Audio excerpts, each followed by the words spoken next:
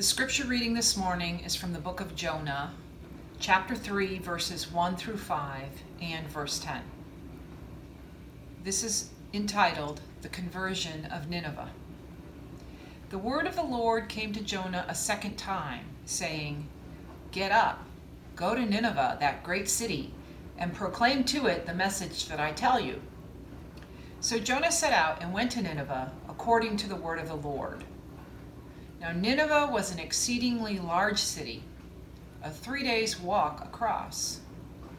Jonah began to go into the city, going a day's walk. And he cried out, 40 days more, and Nineveh shall be overthrown. And the people of Nineveh believed God. They proclaimed a fast, and everyone, great and small, put on sackcloth.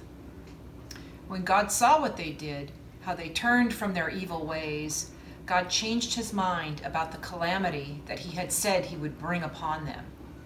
And he did not do it. This is the story of faith and faithful struggle. Thanks be to God.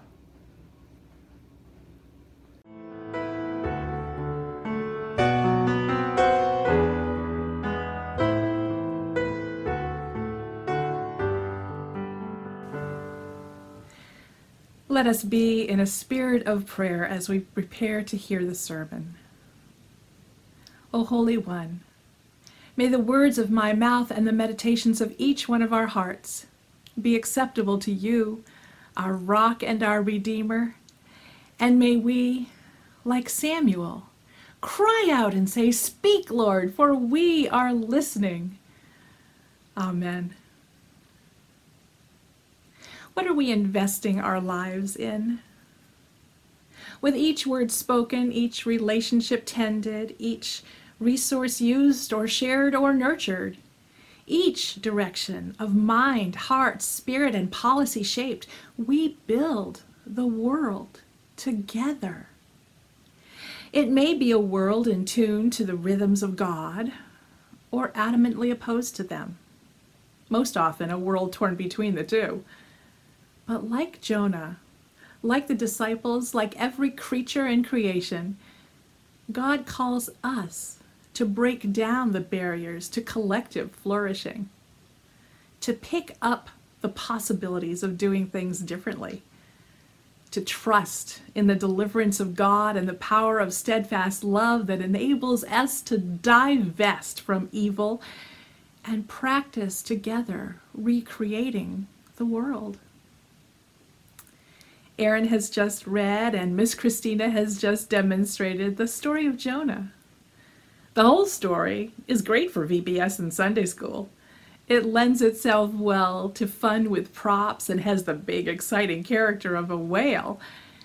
But the passage we heard, the smaller piece, the pericope, focuses on the fact that Jonah is a prophet who has listened to God and is now mad that things in Nineveh didn't go his way. The Ninevites were not condemned for their sinfulness, their obvious sinfulness. So let's take a moment to think about two aspects of this. One, that we, like Jonah, are called to work in the world. And two, that it is not our place to judge or decide punishment. So first, we are prophets. You may be reticent to think that about yourself. You may think, I'm not a prophet. I'm not called. But we really all are. We are called to love others in this world. It's a wonderful thing to examine our sense of call. Some of you may know that I spend some of my days working with the District Committee on Ordained Ministry or the Board of Ordained Ministry for the conference. And in those settings, I get to hear people remember their call. In those cases, it's their call to ministry, but every day working with each of you, I recognize your call. Your call to be the chair of your committee, your call to sing in the choir, your call to be kind to your neighbor, and I rejoice in that. One of the ways in which our church participates in the call of individuals to the ministry is through our SPRC. We had a meeting this past Wednesday with our bishop who reminded us that one of our most important tasks, our job, is to discern those who may be called to some kind of ministry. And there are a variety of ways to be ministers in the church. The one that you might think of most commonly is that of pastors.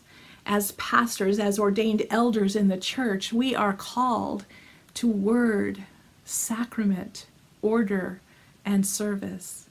Word, of course, is the Bible, so it's the reading, the preaching, the studying of the Bible, those things that I love to do so much.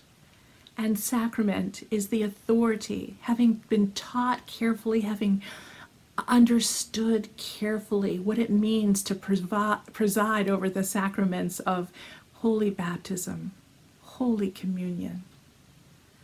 Order is one that you may not be as familiar with.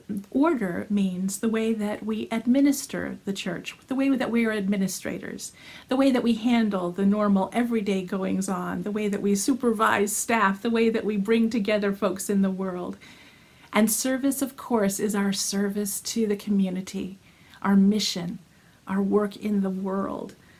Those are the things that I feel called to, the reasons that I pursued ordained ministry in the United Methodist Church. You may also know that another place of ordination is that of deacons. Deacons are ordained to word, service, compassion, and justice. They do not preside over the sacraments. They do not administer the work of the church, but they do reach out to the community. They work in the community in compassionate and justice ministries. There are a variety of other ways that you can serve the church as deaconess, as home missioner, as lay minister, as lay speaker. There are so many ways. And if you feel an inkling of a call, get in touch with me and I would love to help you explore that. But even if you don't feel an inkling of a call, I would say that you, yes, you are called. Jesus calls all his followers to serve people and invite them into relationship with God. Jesus told everyone, not just religious leaders, to let your light shine before others so that they may see your good works and give glory to the Father in heaven. Those are Jesus' words in Matthew 5:16. But even the United Methodist Church baptismal vows, which include repentance, resisting evil, injustice, oppression, and serving Christ as one Savior, are a commissioning into ministry. The Book of Discipline, the version that came out in 2012, states, all Christians are called through their baptism to this ministry of servanthood, outreaching love, expressing the mind and mission of Christ in the world to the glory of God and for human fulfillment. That's at paragraph 126. You don't need to preach to live out your baptismal vows and answer God's call. You can do that in countless ways. Listening to a distressed friend, delivering meals to the homebound, helping an immigrant navigate the city bus system, advocating for better education for impoverished children, raising funds for a mission project, bringing a canned good to the Broderick's car next Sunday between 1 and 2 in the church parking lot, forgiving someone, speaking a kind word to an overworked shop clerk, pursuing a professional vocation as a teacher, nurse, doctor, social worker, attorney, and so many others. Telling someone about God. That might be your way of being a prophet in the world.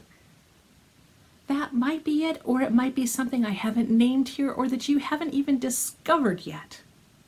The boots on the ground ministry of all lay people, wherever you find yourself, is the most influential arena where words and actions illuminate the love of God and draw more people closer to Christ. We are all ministers. Even Jonah. Now, Jonah was a prophet, and Jonah feels the message is simple enough for a one-sentence sermon. 40 days more and you will be gone. All the Ninevites need to do is believe. And surprisingly to Jonah, they do. All of them. Even the animals on their hocks and hooves are putting on sackcloth, repenting of their sinfulness. Now, Jonah was sure it was going to go one way, that God would smite the whole village. But that's not the way it went. The Ninevites repented, and God did not do that thing. Miguel de la Torre says the real difficulty here is that the Ninevites, the Assyrians, go through all this. They repent, they put on their sackcloth, and they receive this forgiveness like the prodigal son. Welcome back. We welcome back those who have sinned when they repent. What Miguel de la Torre says is, was there actual transformation? He says there's no evidence of the Assyrian society after the days of repentance. What went missing in Jonah was any attempt to change the culture so that once the fasting and praying was done, Assyria would no longer be a dangerous neighbor. You see, we also know how the story of Assyria ends. They don't embody hope and love and forgiveness going forward. They destroy Jonah's nation. They destroy the northern kingdom of Israel. The part with the whale and the ship and refusing to go and being turned around all sounds good as a children's story with lots of fun props. But the part where I said I'm sorry, so everything's fine now, and I'm going to go back to what I was doing and what I did, is just not right. Jonah knows it's not right. And he doesn't want them to get away with it. But they do repent, and judgment is withheld, and Jonah is upset about that. So there are three ways we can read this story. We can read it quite simply, and the moral is, don't run from God. We can go a little deeper and say, well, don't be like Jonah because he is mad, because he's upset at God's mercy. And the third level, a little deeper, did the Ninevites actually change? The Assyrians destroyed the northern kingdom of Israel following this. I'm going to pull out a Star Wars reference here. There's an old cartoon, like a drawing, a picture, a meme of a stormtrooper sitting with his hands on his head, saying, I had friends on that Death Star. Did all of those people deserve to die? A recent episode of another Star Wars series called The Mandalorian explored this from the perspective of the stormtrooper. They spent some time in the shoes, in the uniforms of the stormtroopers and thought about what it was like to work together for a cause that you believed in. But it sure didn't look that way from our side, watching that Death Star blow up when we were on the side of the rebels, right? And it sure didn't look like that for Jonah on the other side, who was thinking, surely all those guys are bad guys. This story is demonstrating that we all need to repent because we have all benefited from the system. Even the stormtroopers. Even those in our society who are not actively racist, but have benefited from white privilege or advantage. Everyone, great and small, even the livestock, repent in Nineveh, putting on that sackcloth, right? In our society, even during apartheid, there are those who benefit because they happen to be born with a particular skin color in a particular time and place. We gain advantage because of our participation in the system, not something we can intend or design. It happens in all systems of domination and power. All of those in Assyria benefited as they subjugated other people, and they are being asked to repent, to turn from that system of being to something better, coexistent, peace, not power over, but power shared. Isn't that what this is really all about? Power? Jonah believed he was right. He thought he knew what God wanted, and those evil Assyrians would be punished for what they had done and for who they were. But as much as we think we have power in this world, we have it all right and we can do the judging. It is God who holds the true power and glory forever. We pray that every day. The scripture actually says that God changed God's mind and didn't bring the calamity to pass. But I think the writer is anthropomorphizing God.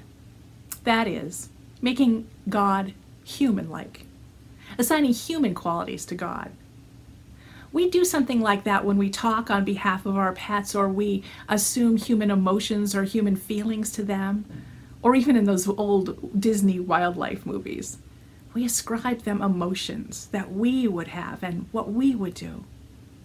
We do it for God too, ascribing God the ability to change God's mind, as opposed to being constant, unwavering love, which is how I truly understand God to be. Constant and unwavering love. God truly is mystery, beyond understanding.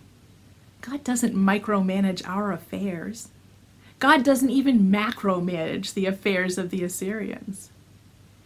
Martin Luther King Jr. said it well when he said, "I don't think God approves the death penalty for any crime, rape and murder included.